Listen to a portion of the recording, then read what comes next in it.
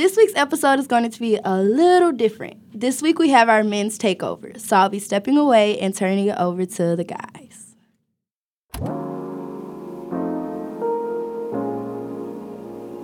Welcome to the At the Moment podcast, where we talk about what's going on at this moment with the Black community here at OU. I'm Ray. I'm Adam. I'm Jireh. I'm Dale. I'm a senior here at OU, major in business administration and sport management. I am the fundraising chair, the community service chair for the Boys to Men Student Development Group. I am the public relations chair for the African Student Association, the undergrad chapter, and I am the keeper of peace of the Sigma Psi chapter of the Omega Psi Phi Fraternity Incorporated. I'm Darryl. I'm a political science pre-law major. I am the president for Ohio University's Boys to Men. For the 2021 enrollment, 240 African-American identifying students were admitted and then enrolled into Ohio. A total of 3,664 students were admitted and then enrolled. For spring 2022, 26,480 students were reported to Ohio students. And only 1,520 of those students were black. While black men only made up 38% of the black population. Although the amount of black men on campus is small, we are seen and heard by many. All right, so it's good to have y'all on the podcast. Welcome. Thank you. So like as far as social awareness goes, and that goes for everybody, how do you carry yourself as being a black man on campus? I'll start. I think that when I first got here, I thought it was extremely important for me to create this image that, black men are strong, smart, that we don't just play video games and do illegal things all day. As I've grown being here on campus, I've learned to be myself more. So I'm not as afraid or wary to wear my do-rag on campus or to wear my J's all the time or to be myself because, some of those things are a part of my identity as a black man. Okay. And so that's one thing that I definitely say I would. I think the name of the topic is probably the best. Just being aware of yourself, being aware of how your environment looks at you and how you look at yourself as well. There's always going to be those stereotypes of how people are expecting you to move and how you actually move because you're an individual.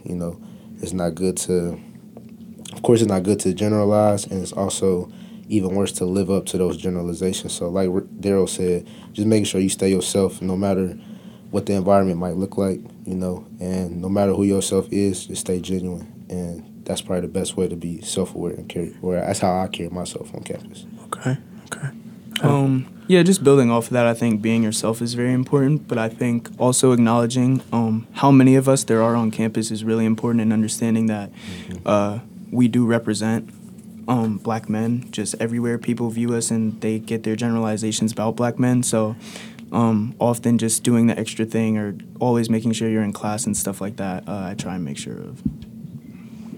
Yeah, I was pretty much going to say the same thing as Adam. We have to kind of hold ourselves to a higher standard, making sure we're on top of it because, we're, representing, us as a whole. So I just think that, we have to, make sure we're doing the right things at the right times, but also staying true to our authentic selves. So, right. I think the same thing, what everybody said. I think when I got to this campus, it was just an idea of man, it's not a lot of me on campus, what I look like, and then also me being a man, it's just it's okay, and then me being in a school of music, it's literally only 3 of us. Well, it's a couple more, but it's really not a lot. So it's just it's hard to think it's only so little. Even though I knew where I was going, it was just That's the thing too. You know what you're signing up for coming to Athens. So it's just do your best. it gets easier as the more you hear, the more you get used to like feeling comfortable, even in those awkward environments. And they become less awkward. That's true. I'm comfortable everywhere now. Right. And I feel like everybody could get there if you're not already there. That's true.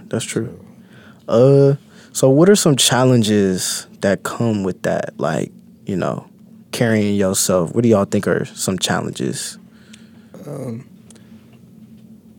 Some challenges that I've encountered carrying myself on how I carry myself as a black man on campus is just being stereotyped into people wanting me to act a specific way or to do specific things on campus. It's something that has always kind of amazed me because nobody expects for you to, or for me as a black man to succeed being a political science pre-law major. And when I tell them that what I want to do in life and where I want to go, they're like, oh, you have such big dreams and aspirations. And they say that almost as if they're surprised. Like, as a black man, I'm not supposed to have these dreams and these aspirations. And so that's something that I've kind of not struggled with, but it has definitely been something that's like been on my mind since I've been here. Because it's like, man, do people not expect me to succeed? Do they want me to fail? So that's something that I've definitely dealt with here. Because like for you, it's like just an everyday thing. Like that's just something I want to do. It's my life. Right. I think Real brought up a good point with expectations. People also expect us to have the answers to certain issues. Because like if you're the only black dude in the classroom and a racial issue comes up or something like that, everybody looks at you like you're supposed to represent. And in a way, we are supposed to represent. Back to what Jireh and Adam was saying, like, there's not that many of us, so it's hard to live up to those expectations, to have all those answers and ideas to whatever the issue might be. But at the same time, we are trying to get an education. That's at true. the same time. I keep saying that, but y'all know what I mean. Yeah. It's just a lot to balance. Right. Just to build off of both of those, I think part of it, people expecting certain things about you, just certain things, people expecting you not to do your work. Or I mean, even today, like my TA came around basically everybody and was like, have you done your stuff? Like, and he skipped everybody. It's just like stuff like that. People see you with earrings or like dreads and stuff, and they just expect certain things about you. And I think that can be hard to carry on campus because, we're people. Sometimes we may not always be on it. We may not always be 100%, but as black men, when we're not 100%, it looks different than, a normal white kid who, just comes to class, kind of doesn't listen. If we're in class, we're watching highlights or something, not taking notes, people are going to look at us differently. Definitely gets noticed, for sure. Right. Yeah, kind of going off what Adam said, like, there's definitely been times where, like, you get, like, singled out because, like, you're the only one there. And you kind of stick out in a way because, like, you're the only black person in class or whatever. So it's definitely like, got to stay on top of your stuff because people are watching you. And a lot of people aren't even used to, like, being around black people, having them in class with them and stuff like that. So that's also another challenge that comes with it. So. Yeah. I think as far as that, too, is like, when a racial issue do come up and you raise your hand, to me, it feels like all of my white counterparts are just like, oh, here he go. Like, we knew this was coming. Like, so it's kind of just like, and I don't know if, they really think about that. That's kind of cool. I mean, but that's how they look at it. And like, who cares if that annoys them? Right. But it's just kind of just like, to me, it's like, like, I shouldn't have to educate y'all, but I'm educating y'all right now. So, like, listen up. You feel me? Like, you're right, though. We shouldn't have to. That's part of who we are. Right. Okay. So, the next thing is, how do y'all carry yourself emotionally and academically? I know that might be a little hard topic, but this is actually one of my favorite topics, especially when we talk about emotions in black men, because I think that a stereotype, again, is something that people they look at us like we don't have emotions, or like something happens to us and we're not supposed to vent that. And as black men, that is something that has plagued our community and plagued ourselves as well, because it's almost like subconsciously we think that we aren't supposed to have emotions either. So when we deal with things, it's like, we don't want to talk to anybody about it. But how I like carry myself emotionally and academically, I feel like I talk to my friends about it. I think that was a big reason in behind me wanting to start Boys to Men, so that I could create a neutral point here on campus for black men to speak to each other and talk to each other about emotions, about school, about whatever it needed to be that they need to get off their chest. But I think that how I deal with it is just, talking to my brothers about it and making sure that I'm being open about my emotions and about how I feel on a daily basis. Yeah, I like that.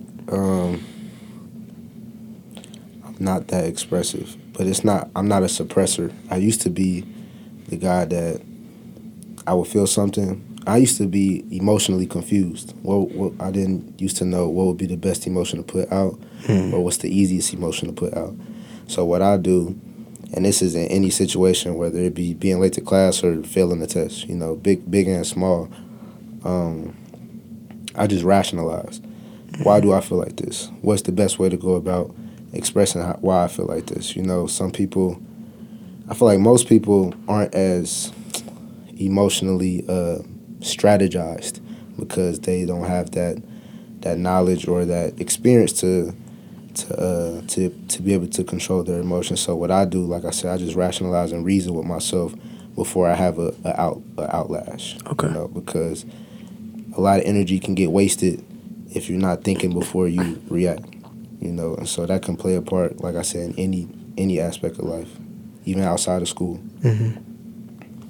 I think black men's mental health is extremely important because it's something that we're taught not to express. Mm-hmm. Everybody always tells you, be tough, suck it up, things like that. And throughout high school and just growing up, I always felt like I was that person that would kind of, just kind of push my emotions to the side. And if I would, quote unquote, take a loss, like just kind of act like it didn't happen. And eventually, like that stuff kind of starts to build up. And when you have nobody to share it with, like I know a lot of black men don't, or like they feel like they can because people would think they're soft or whatever, like that stuff can really affect you. So I think just starting to talk to my brothers, like I said, like my best friends, stuff like that, talking to my parents, like people who I know will have my back and care for me, definitely has like helped me because college is stressful without being a black man. And I think when you put yourself here with people who don't necessarily look like you, it can absolutely add to that. And if you're not sharing stuff, it can really boil over. Yeah, for me, I feel like kind of as I like got older and stuff, I started like noticing it more and like figuring out ways to like combat like like the different emotions I had and everything like that. And up here, I feel like when I'm in like classes and stuff, I kind of like keep to myself. I kind of really don't like show a lot of like my personality or anything like that, just because like it's a different space. And yeah, you might, feel weird, like, actually being yourself. But when I'm at, like, org meetings or, like, MCC, stuff like that, that's where I feel like I'm, like, more open. So it really depends on my environment. And that's really, like, determines how, like, emotional I'll be, if that makes sense. Yeah. I think for me, we're like, because I think, like, I'm not as emotionally confused anymore, but I definitely, like, being young and, like, living with a single mom, like, everything didn't make sense.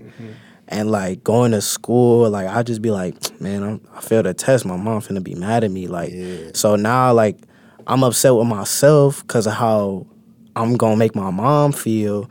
And, like, I'm sitting up there, like, I'm finna cry. And, like, it's just hard because it's, like, I grew up learning, like, instilled in my mind that, like, crying isn't going to, like, why are you crying? Like, what's the problem? And in my head, I'm like, I don't know what the problem is. But, like, it was always just like, well, you shouldn't be crying. Like, you just shouldn't be crying because you're a man. Like, you feel me? Like, Ray, you bring up a good point with having a single mom, because as young black men, and even if you did grow up with your dad, women are a lot more emotionally expressive. So if that's all you ever experienced growing up, which is how I was, I grew up with my mom and my sister. And, like, I know my dad, like, he stayed in the same city as me, but I grew up with women. And on my mom's side, I'm the only grandson. It's 10 grandchildren. I'm the only grandson. And then so I was just around women. And so it was a lot of emotions. And I wasn't an emotional kid because, like you said, we taught to not express that. But I'm like, dang, they are so emotional, and I'm suppressing mine.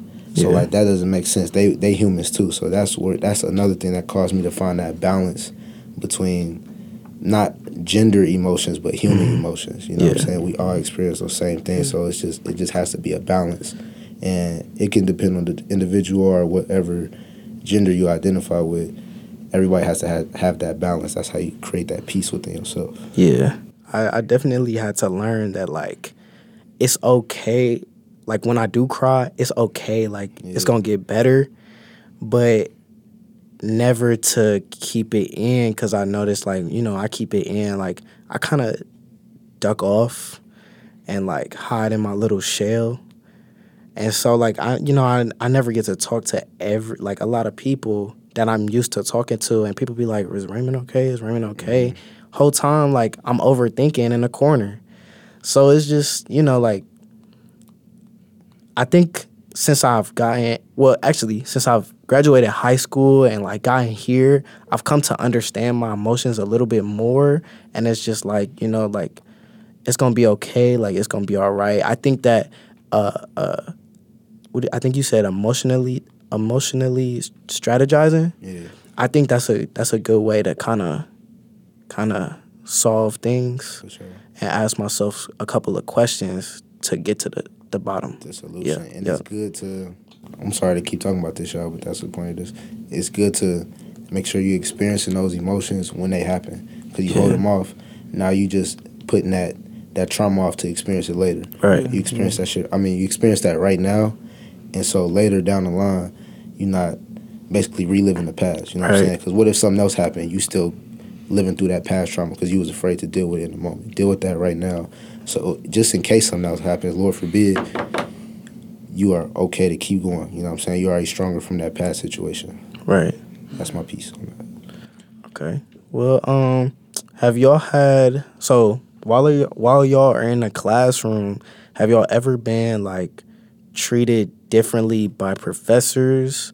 Or do you know for sure, like, you know, you kind of felt a vibe for him? Like, for sure. Yeah, for sure. For sure. Mm-hmm. I believe that, back to what we were talking about to build off of what Adam was speaking about, if black men are not at 100%, we're looked at as if we're failing completely. Mm-hmm. You know, we can have an off day and be at 75%, and people get to asking us, what's the problem? Like, what's going on? And we just having an off day.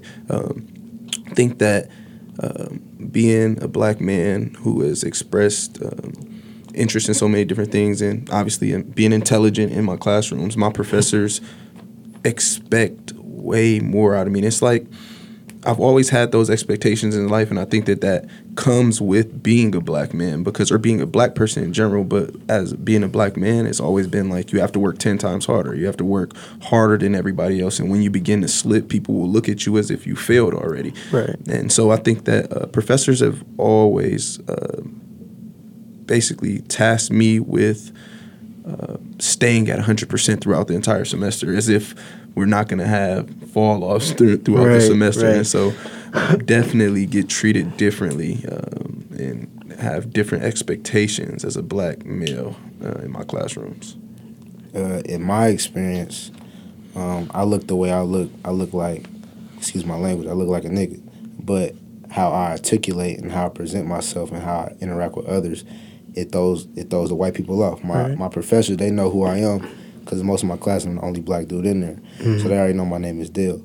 And when they interact with me, they're like, oh, so you really know how to do this, that, and the third, blah, blah, blah. I'm like, yeah, this is why I came to school. Right. And so, and then to go back to what Real said, they start to hold me at that level, but it's almost as if they didn't expect me to be at that level, you know? So when they see it, it's like, oh, wow, this black guy is pretty adamant in whatever he's doing. And it throws me off, too, because it's like, well, not really, because I know what they expect of us compared to what they expect from people that look like them. So that's my experience. It throws them off how, for lack of a better word, how professional and elegant I handle myself. I think for the most part, professors and just white people in general look at black people in one of two ways. You're either just the stereotypical, like, person who's slacking in rap music and all this stuff that they try and portray us as, or you're the anomaly, like you're going above and beyond. Look at Dale, he's so articulate and things like that. And I think when we look at that and we look at how we're often taught, I just think stereotypes. So when, as a black student, I think coming to my teachers and saying, you know, when your office hours are trying to be involved, everybody's always excited because they're like, oh my gosh, it's this black kid who really wants to be academic. He really is about his grades and stuff. But the second that you don't show that, like we were talking about earlier, it's always just they assume that you're the other. They assume that you don't care. They assume all this stuff. But I always have found that when you do, when you're proactive with your academics and with your learning, people kind of take a liking to it because, like you said, they don't expect it from you. I can't tell how many times, like, I've talked about my GPA or, like, what I'm involved with on campus, and, like, people are surprised, and it's like, this is a top journalism school in the country. Like, they're not just letting everybody in, so I don't understand why you feel like that, except for the fact that I am black. Because if I was a white kid saying the same things, it would be expected because this is Scripps, and this is one of the best places. So just building off of that, being proactive in your learning so that you don't get shorted, but still understanding that they will look at you different if you do. I just say, like, yeah, like, I feel like everybody else pretty much summed it up pretty well. And kind of just like how I was talking about being singled out earlier, that's definitely going to be a thing that happens to you because, like I said, you, like, stand out to everybody else, and professors look at you differently, expect you to act a certain way, and might, like, have certain stereotypes about you or certain thoughts about you in their head already, like, before they even talk to you or anything. So it's definitely just a whole different story. So Yeah, I agree. Right now I haven't had any, like, run-ins with professors. Like, you know, I don't get sometimes I get a weird vibe, but I've never experienced that yet, and I really hope I don't here. I think as far as, though, like, me being a musician is really where it hits home, only because every time I tell people, like, oh, I'm a musician, the first thing they go to is like, oh, you rap? Yeah. And I'll be like, no, I don't rap. Like, I play an instrument. And they be like, oh, what instrument you play? And I'll be like, viola. And they be like, is that it? And I'll be like, piano as well. I play a little bit of that. But then they be like, oh, okay, like, that's cool. Like, what's viola? And I have to explain, like, oh, it's a string instrument. Oh, you play a string? Yeah. So, but it's like when I play something like classical, which is basically what the School of Music is made for, is just that Western music, it's kind of just like, oh, man, like, he can play Bach, like, he can play Tchaikovsky, he can play Brahms. Like, I mean, yeah, but, you know, it took a while to get there. Like, I mean, I put in the work. I didn't just, you know, I'm not just. So I think that's where it really, like, hit home for me, is with, like, my future career. And I think it's gonna keep hitting home. But I think at the end of the day, it's kind of just like, what I think about it is like, you know, like, I don't care. Like, you know, I know what I do. I know what I can do. I know, like, you know, I know what I can do. And it all come full circle. I like how everybody is very confident in what they can do, because that's why we're here, right? So It's like the fact that the expectation for all of us is so low, but we still achieve so high.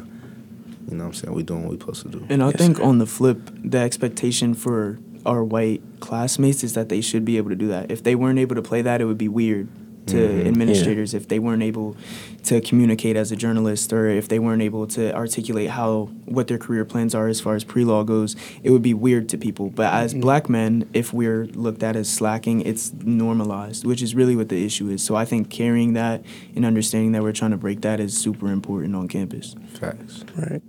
So our next topic is dating. I think we kind of all know the answer to this question, but do y'all think there is a fetishized, oh my lord, fetishization, something like that, of black men? Is that real with the white women? Oh, it's realer than real. It's like it's kind of scary real. It's as real as it gets, especially here on campus. It's not cool either. Like, it's historically not cool. That's why it's scary. Being a black man who I'm not gonna get there yet, but I will say that the encounters that I've had with white women here on this campus are scary. If I was a woman and it was white men doing the things that white women do to us, black men, it would be like everybody on this campus would be canceled. It would get reported. Like, and it's kind of it's irritating because it's like I don't want to be looked at like that. I don't want to be. It happened to me this weekend, bro. Like, I'm sorry to cut you off, bro. Just we in a bar and some white girl just like come up to me dancing on me. I just gave her a look like, bro, get out of here. She like, what? You don't want to dance with me? I'm like, no. What the? I'm sorry, I'm about to cuss. I'm like, no, bro. It's just, and they get like offended because it's black dudes out there that be going for it, and then there's dudes like us that be like, no, I don't like you. You suck. And they get offended. That's how I talk to her, I swear. Chill. Yeah. But No, you got it. I just think like it absolutely is real, and I like the point that you said about how if it was flipped, it would absolutely be a problem. But yeah, I think it's real, and I think that it's more of just the pursuit of the idea of. I mean, because I think in popular culture it's so normalized, and people see like the Kardashian just family. They're always successful black men, and I think when people see that, they think that's what that is. If you have a black guy as a white girl, you're cooler or you're hip or something, but it's not actually about the person. And I think so many people don't see that and they don't recognize that, and there are a lot of people who are losing. Like, to put it simply. Put it simple, real shit. So yeah, I think, bro, chill. I think, yeah, personally, like, yeah, I've definitely seen it a lot because I went to like a predominantly white high school as well. It's kind of the same things going on, and it's also a thing where like the parents are like really racist or something like that, and then like the girl just wants to like rebel against that or whatever, and like go against the grain, stuff like that. So that's the thing. Especially like in college, I think that was the biggest thing from high school to college. Is like a lot of white girls weren't necessarily on that, and I feel like now that they have just the freedom and they're just at school and they can do stuff with black people all the time and not necessarily have to look at their parents in the eyes, they can get away with that, which is not okay. Yeah. I literally, like, probably 2 days, I think it was Monday, I went to go get something to eat, and I was walking back home, and I'm walking past this white girl, and she gonna look at me, and she as soon as she walked past me, she like, you fine. Bro, I ain't never walked so fast in my life, bro. Bro, that's weird. I was like, I never did not just hear that in my ears. And it's, oh, my bad. No, you good, you good. And I'm not a judgmental person, but I feel like the black men who are accepting that fate and living that life, we need to talk to them and not hip to some stuff. You know, I also think that it has something to do with the fetishization of our culture and of black men in general.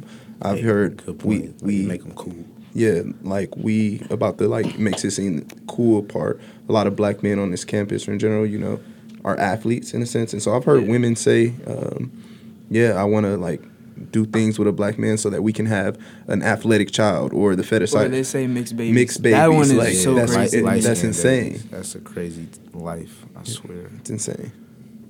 Okay. So, another question. Do y'all date black girls, white girls? Black women only. Black women only. I'll say that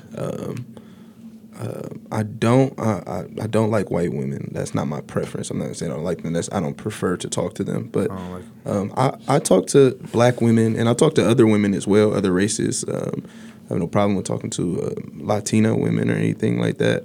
But I don't know, the way that I was raised and the fact that in my high school was comprised of 100% black people. Like, I didn't go to school with any white people at all. I've just never created, or I've never grown an interest in white women. Yeah, same. My high school, I think we had 3 white kids the whole time I was there. And so I guess I never, like, if I guess if I went to a white high school, or like predominantly white, I would have some sort of experience even interacting with white women. I don't even know how to interact with them on that type of flirtatious level or anything like that. I only know how to talk to black women and even other women of color. I won't say I only mess with black women. I've messed with women of Hispanic cultures and maybe some Asian. But either way, I've never acted with a white woman on that type of level. And even though it's my preference to keep it that way, I think it's my preference to respect my culture as well. Because, like, yeah, we could talk about that another day. Yeah, I think growing up in New Jersey, we just had like a diverse population. So the black men who did talk to only white girls, it was like you had to kind of try to do that. I think out here, some people just kind of get lost and they just feel like they have nobody else to talk to. So growing up, I never really used to talk to any white girls for real because there were just so many black girls and there was so many girls of other races. And I felt like the white girls back home, I couldn't, like you said, like I just didn't know how to talk to them. Like we don't like the same music. We don't like we literally don't like any of the same stuff. We don't relate on no level.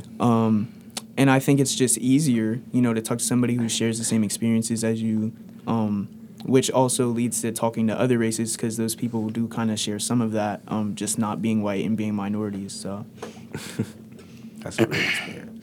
All right, I'm gonna need y'all to hear me out, okay? So, all right, I'm gonna need y'all to hear me out. I can feel it. Okay. So I personally I don't have any sort of preference for real. You know what I mean? But going to a predominantly white middle school and high school, my experience was different because there weren't a lot of black girls around. Like, I wasn't really able to interact with them a lot because they would usually be with, like, white friend groups, and then they would be, like, only, like, white boys or whatever, something like that. So for me, I felt like that probably built, like, an attraction to them because, I mean, that was the only, like, race of girls I was around at the time going into high school. Now, I know it's, like, a controversial thing and everything, but that was your experience, though. That was my experience. So it was kind of just like a whole different thing. So right now, I am dating a white girl. But I feel like my experience with her has been different than like the normal thing, like the fetish. I forgot to say the word. Fetishization or whatever. Because I feel like we were like just talking and stuff like that. Like we would talk about different topics like our family, my experience like as a black man and stuff like that, and just telling her like like stuff I go through and everything like that. Just like making her listen to like what I have to go through and everything like that. And I don't know. I just felt like it was just like a different circumstance this time around because like I mean I knew all about like the fetishization and everything like that. And when I got here, like I saw the black woman, I was like, yeah, but I don't know. It was just like I just kind of like connected with her like through a friend, and I feel like I don't know, like we're kind of alike in some ways and everything like that. So it's definitely a different experience. She is cool. Yeah. For me, I'm actually dating a black woman, so I like any other race. I don't really. See, I'm different because like I went to a white, let me think, elementary school for a little bit, and then I went to a white middle school from 5th to 8th grade, and it was kind of just like I never had like any interest in white women. Like I really don't now. I don't think I ever will. But I mean, I date any. I like Asian women.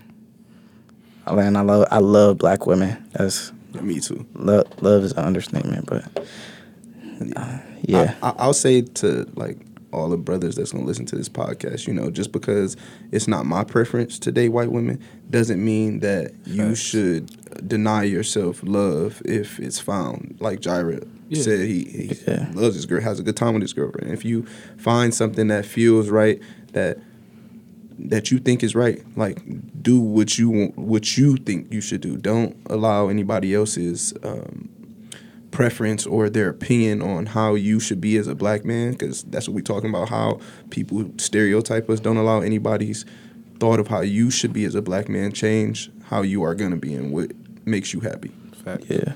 Yeah, I think building off of that, I mean, my sister-in-law is white, so I kind of have a different experience from my brother, just how we grew up. I mean, he's from a very white area. He grew up in Lexington, Kentucky, so that was kind of his experience, and I was kind of able to understand that. And she's somebody that we respect a lot because she's tried to, understand and has really taken a conscious effort to be an ally and really just understand that her kids are going to end up being black and just what she needs to do as a mother.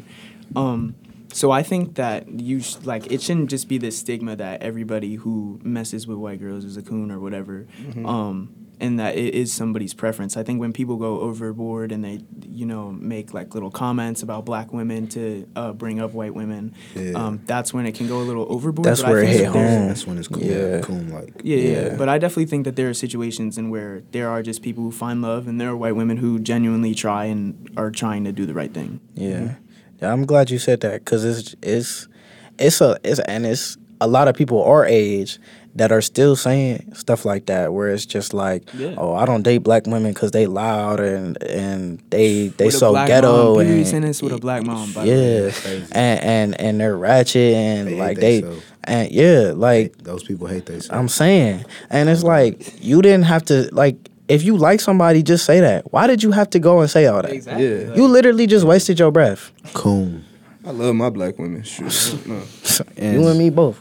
And like going off of that, I feel like there's also a thing like, even like walking around campus with her, like there's obviously like that assumption like, oh, he one of them, like yeah. But it's different for you because, well, in my eyes, because I've seen you mess with other people.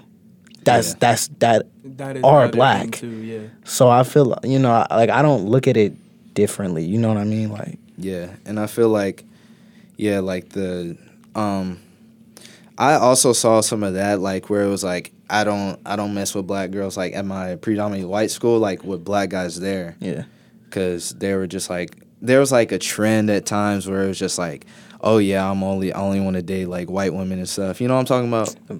That's what they say. Them snow bunnies. Snow bunnies stuff, whatever. It's just so weird. I think it's just such a circular effect because I think the fetishization of black men by white women and them wanting us on different type of levels creates a level of submissiveness that they tend to try to bring to us as black men. Like white women sometimes, in my experience, act like as if they're gonna cater to my every need, and like that's what I want, like that's what I'm gonna need, and like it's not what I want out of my woman. Like I don't want that. Like so, and that's a good point, Real. I think that black dudes that y'all been talking about how like they speak down on black women to project the white woman on a pedestal. Mm-hmm. I think those dudes are insecure because they know that black women don't go for BS. Black woman gonna hold you to her standards. Right. Not saying that white women don't do that either, but it's like that's just the culture. You know what I'm saying? Black women they hold themselves to a standard, and so they hold their man to that standard. Right. If a dude can't meet that standard, they gonna let you know. Yeah, they gonna let you know. They will let you know. For the white woman that's submissive. Right. And I think we talk about the fetishization of black men, but I think the flip is how black men have fetishized white women.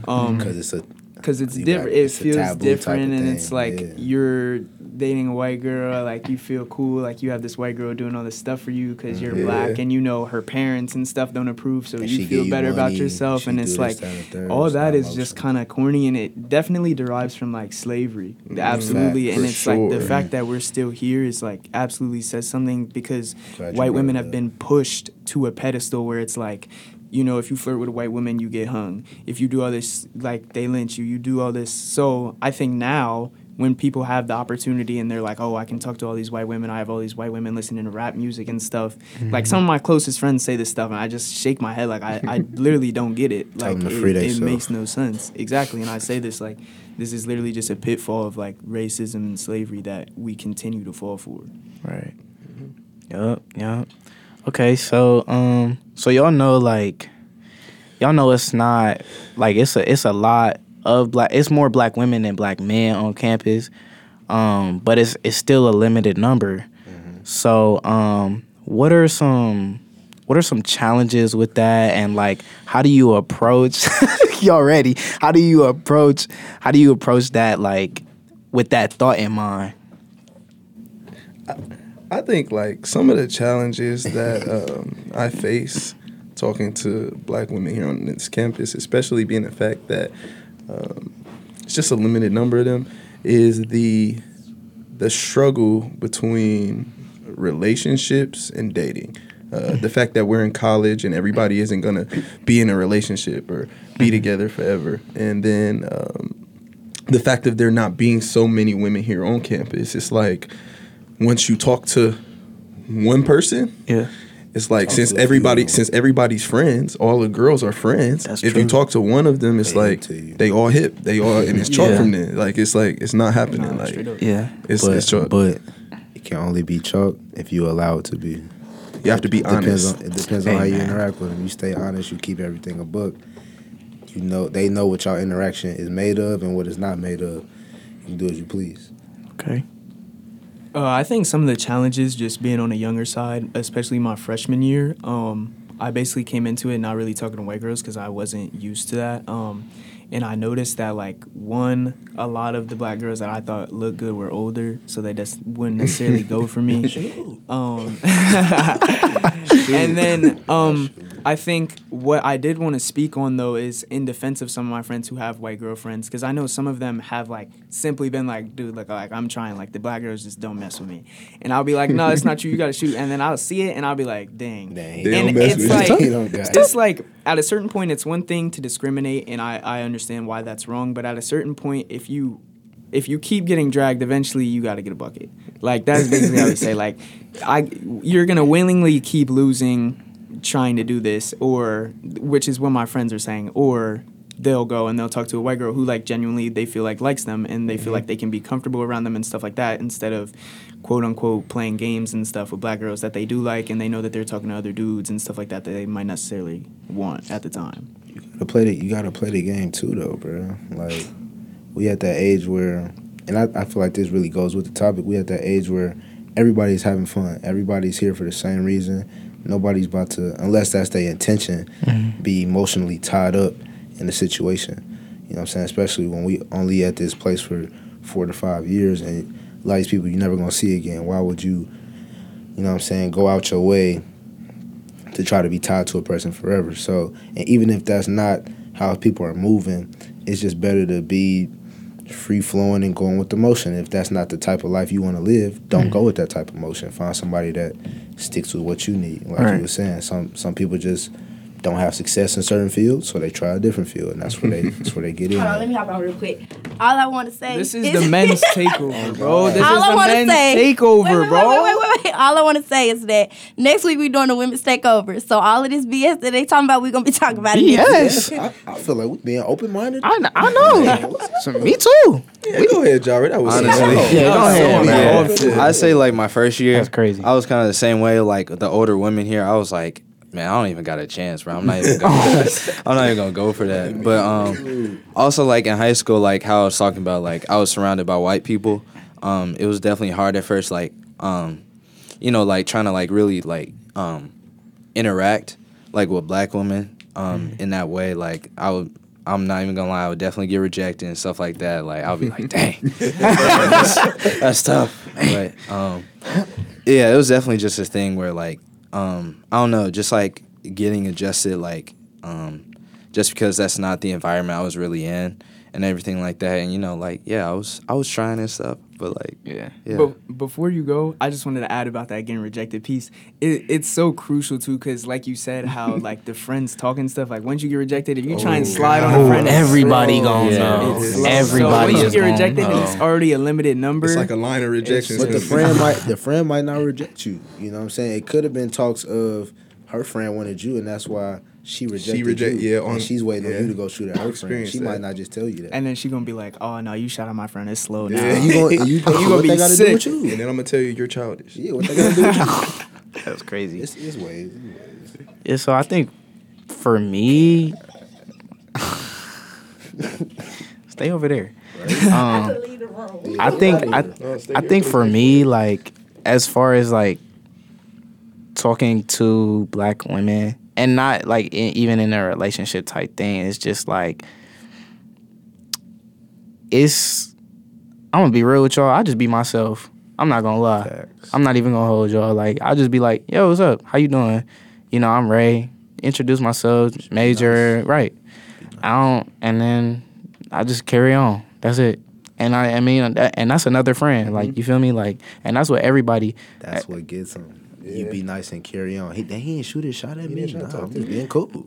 I mean, what else can I do? Right? What else can I do? I'm about to press you. Right. But there's nothing really difficult. I don't think so. Yeah, I definitely would say that being yourself is a big part of like talking to black women on this campus, because every woman isn't for you. Just because a girl is pretty and because you're attracted to her physically doesn't mean that she's for you mentally, or that you can talk to her, that she can connect with you on any level. So you may be trying, that's why I really stress like no free attention, because you may be trying so hard to talk to somebody, and when you they may finally give you a chance after you done tried all and did all of this, and then you find out I don't even like this person. Oh, no, that's crazy. Yeah. Like, yeah. Women can also feel when you acting off too. Yeah, That's They can true. feel when you not being Definitely. yourself. That's They- true. They more masters of energy than we are. Yeah. So like we might think we putting off some real game, and she like, this dude is BS. I'm like, for sure. She already hip to it. She seen us do it the whole night with 13 other girls. You know what I'm saying? She's not no goofy. She didn't even have to see me. She imagined it. Right? See? But nah, damn, I forgot what I was about to say. My fault. But let's see. What about my fault. Go ahead. go ahead. You got Oh, okay. I was about to say, what about dating outside of Athens? Like, Oh, that's motion. oh, word? No, it's not motion. It's not motion. My entire sophomore year, I was in a relationship my sophomore year, and I'm telling you, Loser. I was in a relationship my sophomore year, and she went to O State. I went here. Bruh. Dang, bro. See, they said dating, not relationships. Okay, well, dating outside of Athens, it was like, okay, it was cool. Like, was traveling to Columbus and things like that, but I feel like it just was like so because Athens is just such an isolated place. That's true. And so on those days where you like so bored and you're not doing nothing, it's like you got a girlfriend, you want to see your girl, it's like, dang, I'm in this town surrounded by mountains and trees, and I got a girlfriend and I'm here by myself. Like, Yeah. It ain't nothing to do. It's not motion. I be thinking about that. I be like, man, it'd be cool.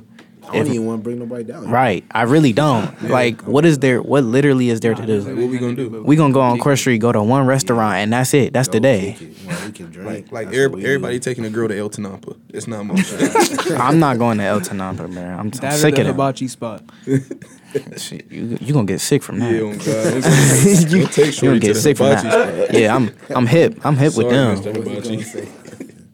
But dating outside of Athens, I feel like I got a different meaning of dating, but I know what the general mean is. So like, I'm not going to even try to word it like that. If you dating outside of your campus, just be careful. That's all. Like, Don't get hurt. yeah, don't get hurt, and like, cause odds are from what I've seen from experiences and from my experiences, everybody got rostered. So it's like, and that's not a good assumption, but it's a safe assumption until proven otherwise. Fellas, be safe out here. Be safe. Nah, especially if she goes to another school. Like, you will be on the dorm room floor by yourself. Get yourself a roster. You Holding gonna be your throwing chest up and up. crying. When I Exactly. say everybody got a roster, that means have a roster Everybody. yourself. And that's not me coming from a hurt place. Nobody's ever hurt me or nothing like that, because everybody's human. I know how some people might react to certain don't put all your situations. eggs in one Yeah, basket. basically, what Daryl said. Yeah, I'd say like just from what I've seen too, like with long distance here, like I see somebody like they dating but they at different colleges, and like a couple weeks later it's over. You know what I mean? Just because like you seeing all these new people and things like that, and like you're just away from each other, so like that connection isn't there for real. I feel like it can work if like that connection is really strong enough, but personally I don't know. Okay. Adam, you got anything? I mean, my experience with dating like outside is a little bit different because I'm not from Ohio, so like, and I didn't have a car last year, so it was kind of a little bit weird. It was just about if Shorty was like coming to Athens type. But yeah, I think it's cool. Like you should do it, but I also don't think it's a smart thing to do if that's the only person that you're talking to and she doesn't go to OU. Facts. Definitely. I just wanted to say, like, it's not very easy for me to talk to multiple women on this campus. I feel like you mean like, my fault, I didn't mean to interrupt you. You mean like talk like talking? Dating multiple women. Like, I feel like it's just draining. Like, I feel like I don't have the attention span to text. I don't have the attention span to text one person at a time. I can't have the attention span to text 3, right, or 4, right, or 5. Like, it's not motion. No, that's great. Me personally, I would never. I mean, it's possible. I've done it. I would never mess with multiple women on one campus. That's just like a lot of pressure in a sense, you know. And even you could be as honest as possible. Mm-hmm. That's how I move, as honest as possible. It's still a lot of pressure to move a certain way with each of them. So back to the previous conversation, have them on different campuses. Wow. All right. Anyways, okay, so Dale, you brought up a point about like talking about like dating in a sense or whatever. But so what do y'all think is the difference between talking, dating, and being in a relationship, and what is the limitations in all of them? No, let me go ahead, first. Dale. Go ahead, Dale. Second. Talking, that is the initial stage where getting to know each other, finding out what you like about me, what I like about you, what you don't like, etc., etc. Dating, we are taking each other kind of serious. That means we are willing to be out in public together. You know what I'm saying? I already know what you like about me. I already know what I like about you. Anything else is like a surprise because we didn't know that in the talking stage. Relationship, y'all locked in. We together. You shouldn't be cheating. You can post each other, whatever the case may be, whatever comes in but it's also subjective. All those terms are subjective. Some people's experiences are different. Mm-hmm. Some people might think talking is relationship. Some people might think relationship is free will to do whatever. That's their experience. That's what they used to. Then who are we to tell them otherwise, right? Yeah, because it's all about communication. I'm happy that you said it about it being subjective because I was always taught. My mother always told me that like you could date as many people as you wanted. My mom always told me I could date as many people as I wanted. Dating is kind of how your talking stage is kind of my dating stage for myself. I feel like dating for me is me getting to know who you are because I'm taking you out on a date, or maybe we gonna go do something, or I'm a cook for you, or I'm trying to get to know you first, and that's us dating. And then if we talking, I feel like that's us hitting that next stage for me, and I'm like, oh yeah, we actually getting a little bit more serious. We talking more on the daily. Like I'm texting you more, I'm FaceTiming you more. I think like I use talking and dating interchangeably. Like I think it's really only 2 stages. I feel like you meet the girl and y'all just text or whatever. Y'all figure out whether or not y'all like each other, and then y'all mess with each other until basically y'all are able to say, like we're gonna date. I think up until then you don't really have an obligation to like necessarily commit if we're just talking and we haven't talked about it yet. I think commitment comes in when we start talking about like actually having a relationship. You're actually my girlfriend, stuff like that. I think I'm with you, Dale. I think I'm with the like when we're talking, I'm getting to know you type thing. But I think as far as dating, I think I'm with you because I'm taking you out, like, you know, I'm making you dinner, you make it, like, you know, and then in a relationship, that's when, you know, we locked in. I think it's all about how it's been portrayed me growing up, basically, because, like, most of the time when, like, somebody asks you about somebody, like, oh, y'all talk? Like, I think it's all about what's saying, like, oh, y'all talk? And it's like, oh, yeah, we talk. Like, that's like I mess with them. Like, I mess with them, and that's like my second, that's like my second stage, because if I'm willing to admit to somebody that we talk, facts, then it's like, okay, yeah, we there then, because I'm not going to tell, like, if another random girl asks me or she asks somebody, like, oh, yeah, y'all talk, like, yeah, we talk. And if I'm willing to admit that to somebody else, then it's like, yeah, we in that second stage, because I must like you, like, on some type of level, if I'm willing to tell somebody that, yeah, we talk, like, because that's insane.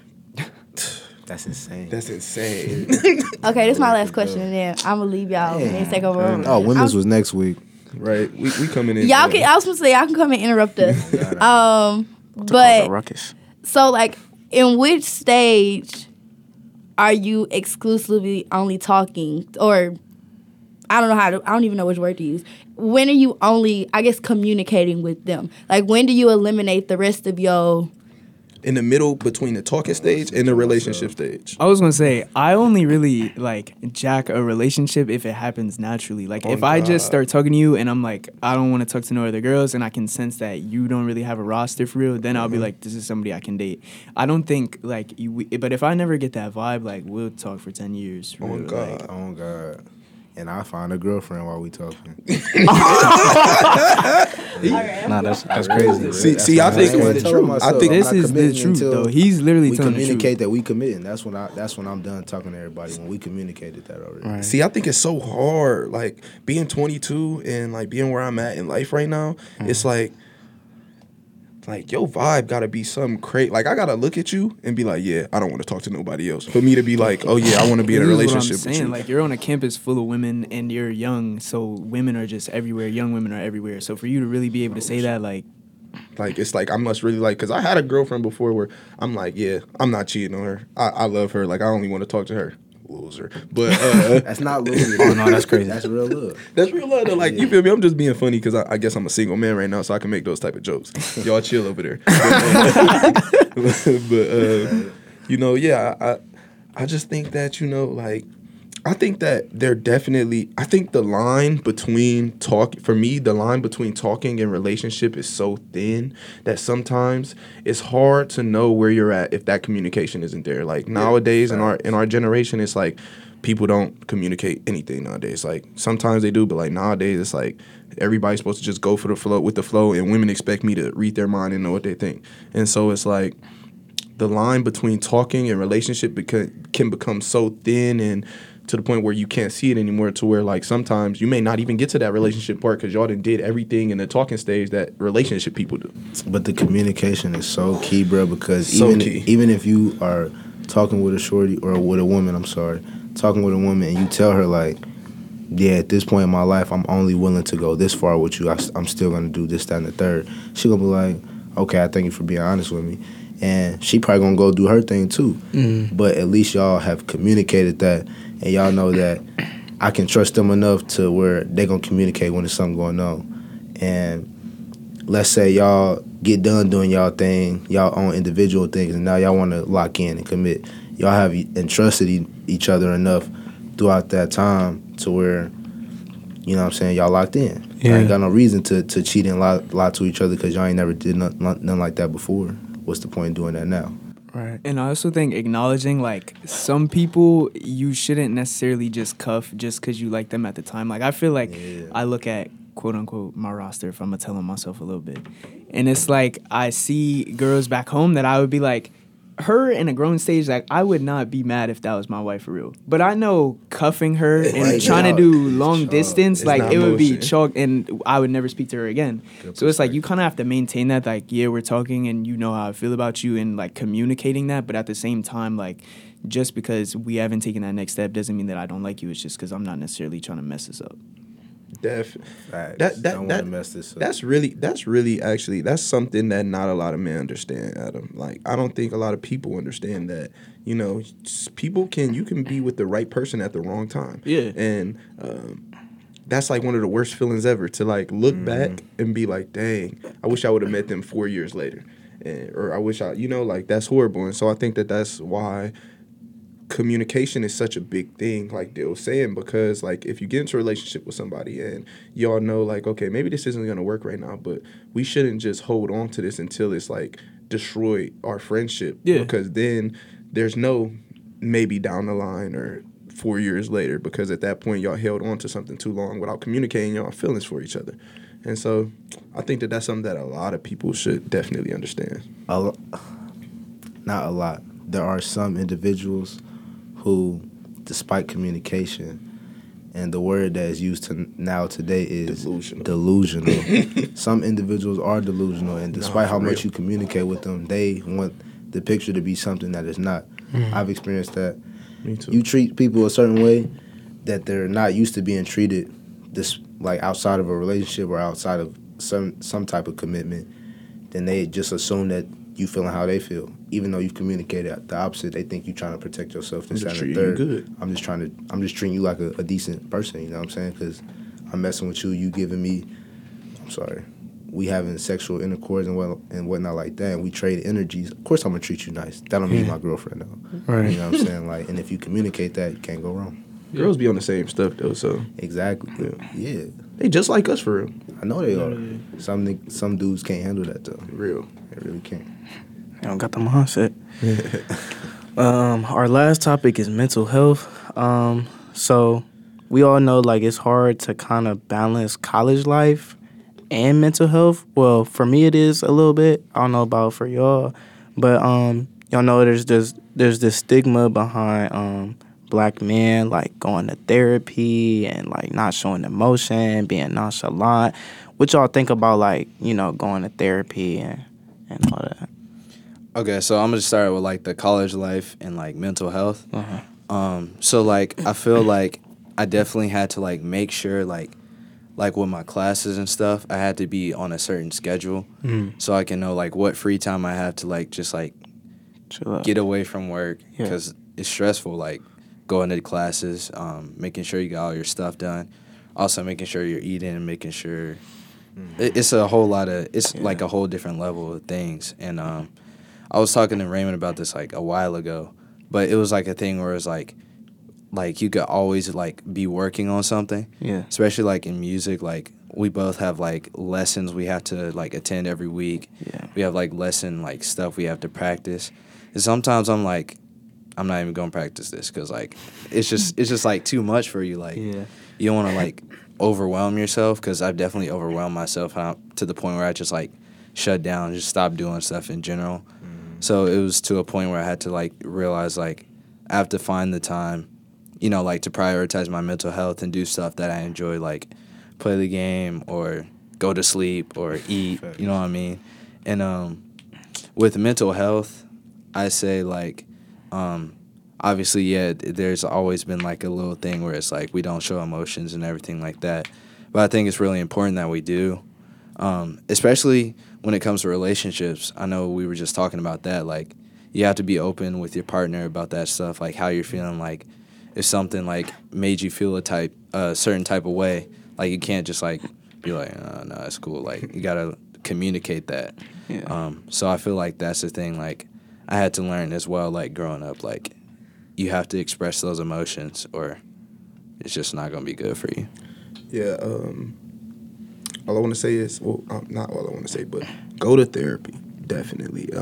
Something that has changed my viewpoint on this completely is the emergence of athletes that I look up to, or men, black men in spaces that I look up to, owning up to therapy and talking about how much it has helped them and how much it has helped them relieve past stress and trauma that they've been through.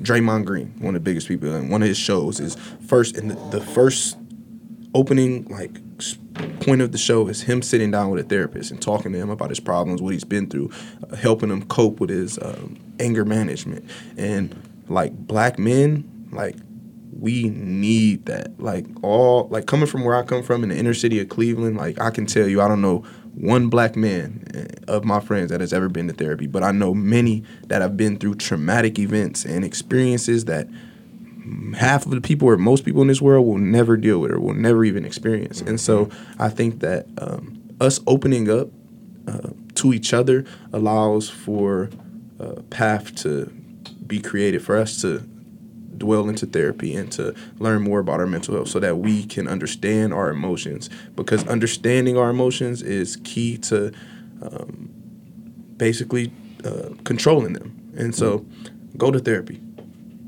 For real. I ain't been yet, but I will be. I think the athlete point was really important that you said that, because I remember I was watching a podcast that I watched, and DeMar DeRozan was on there, and I know he's really big on mental health, and he was talking about how growing up in Compton, it was the same sort of stigma, like, you know, black men, you're not supposed to do that, you're supposed to always stand tough, because I feel like as black men, we're forced to grow up a lot younger than we are, just from what we see of how we're portrayed and stuff that we go through personally.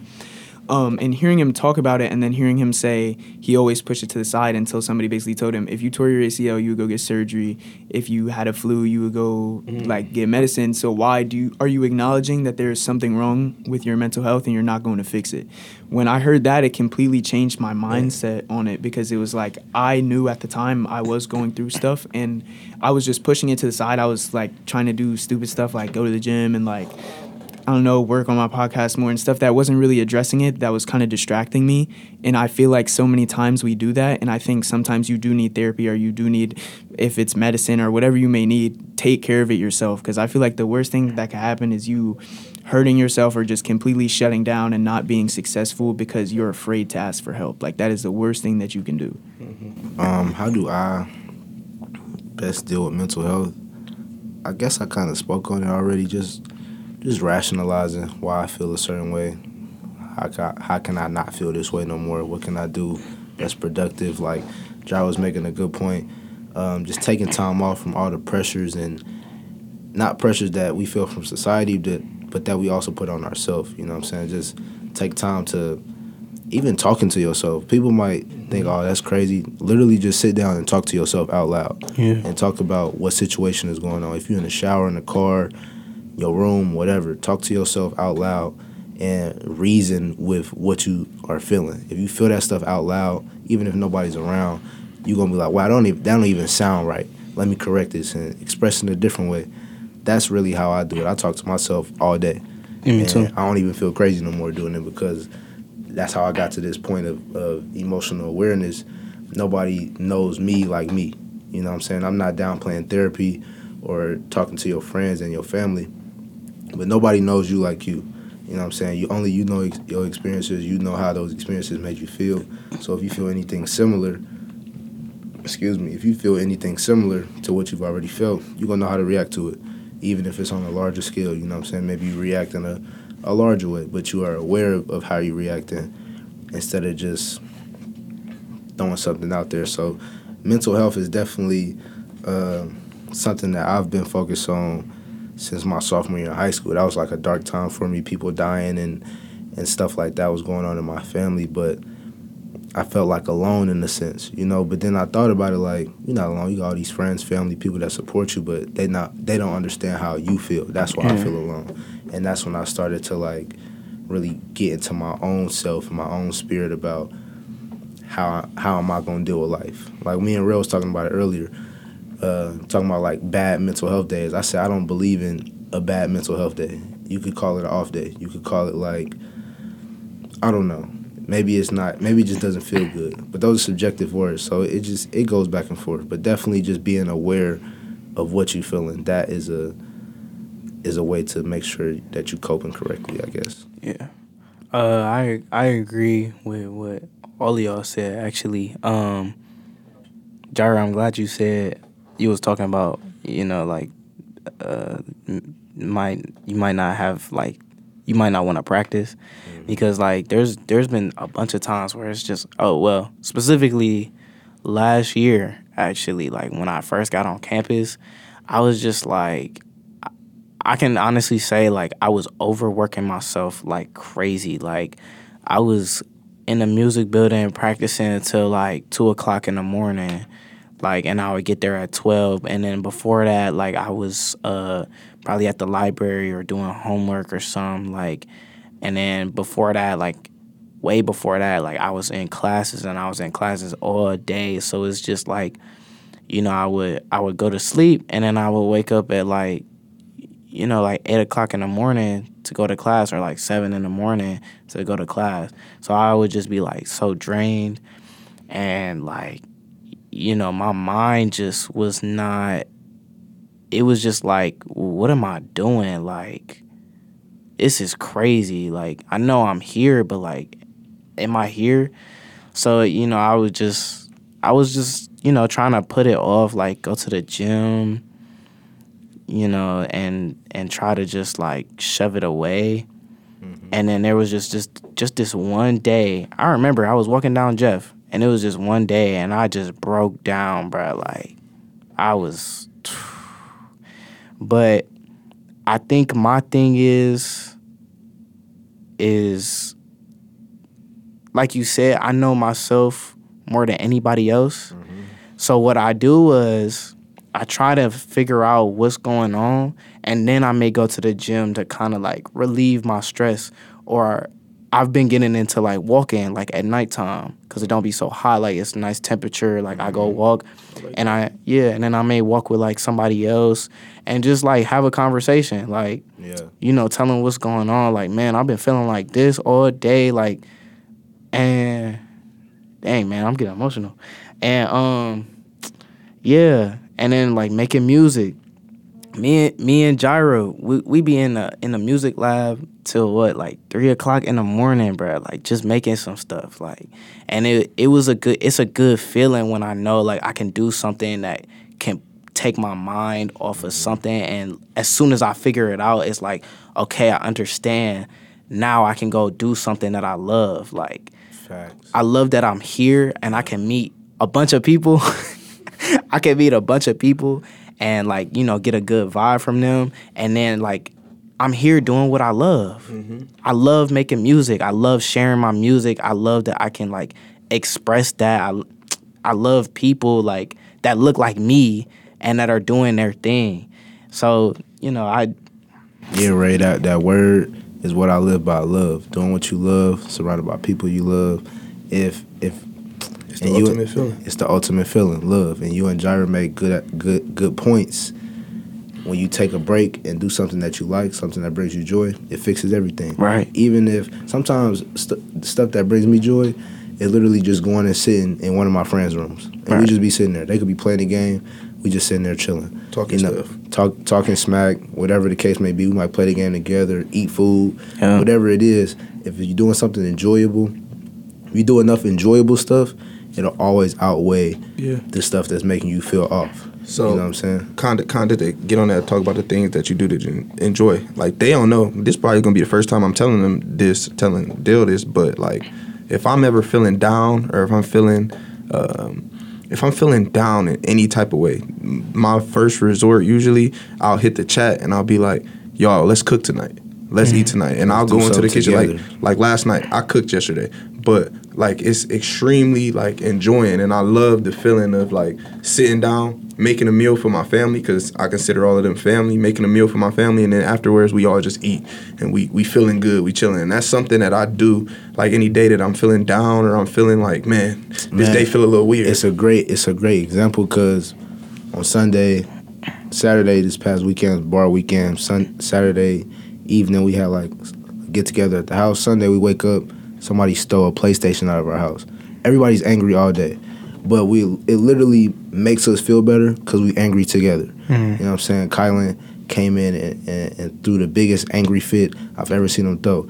But by the end of the day, he was feeling better because we all just was spending time with each other. Right. You know what I'm saying? It just is what it is. No matter how you feeling, if you're surrounded by love, you're going to be all right every time. Seriously.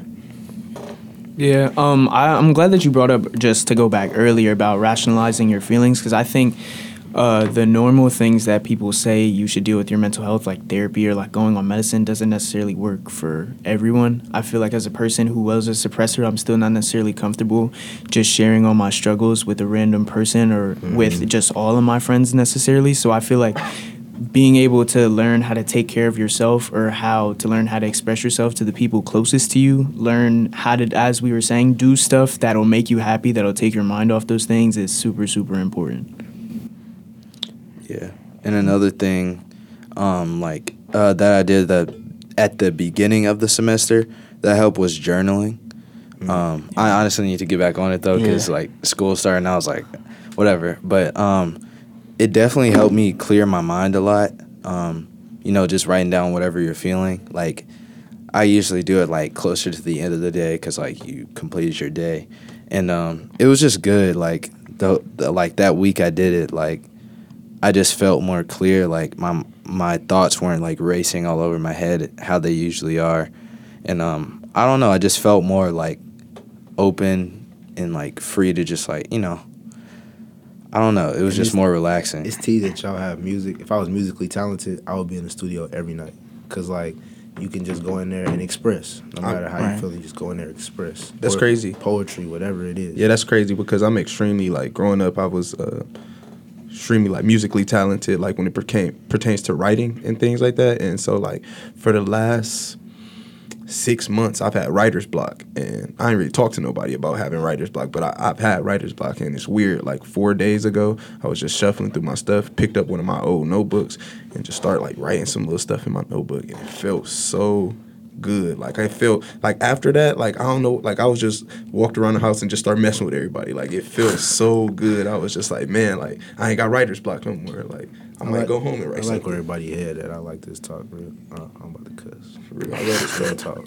I like this talk. Yeah. Well, hopefully we have more of these for We're gonna have more of them come to the boys to men meetings. We're gonna have a lot more of these talks. Yeah. Well, I appreciate y'all being on the podcast today. Thank y'all. Thank you. Yep. Thank you. Thank you for listening. Tune in again next week to see what's happening at this moment.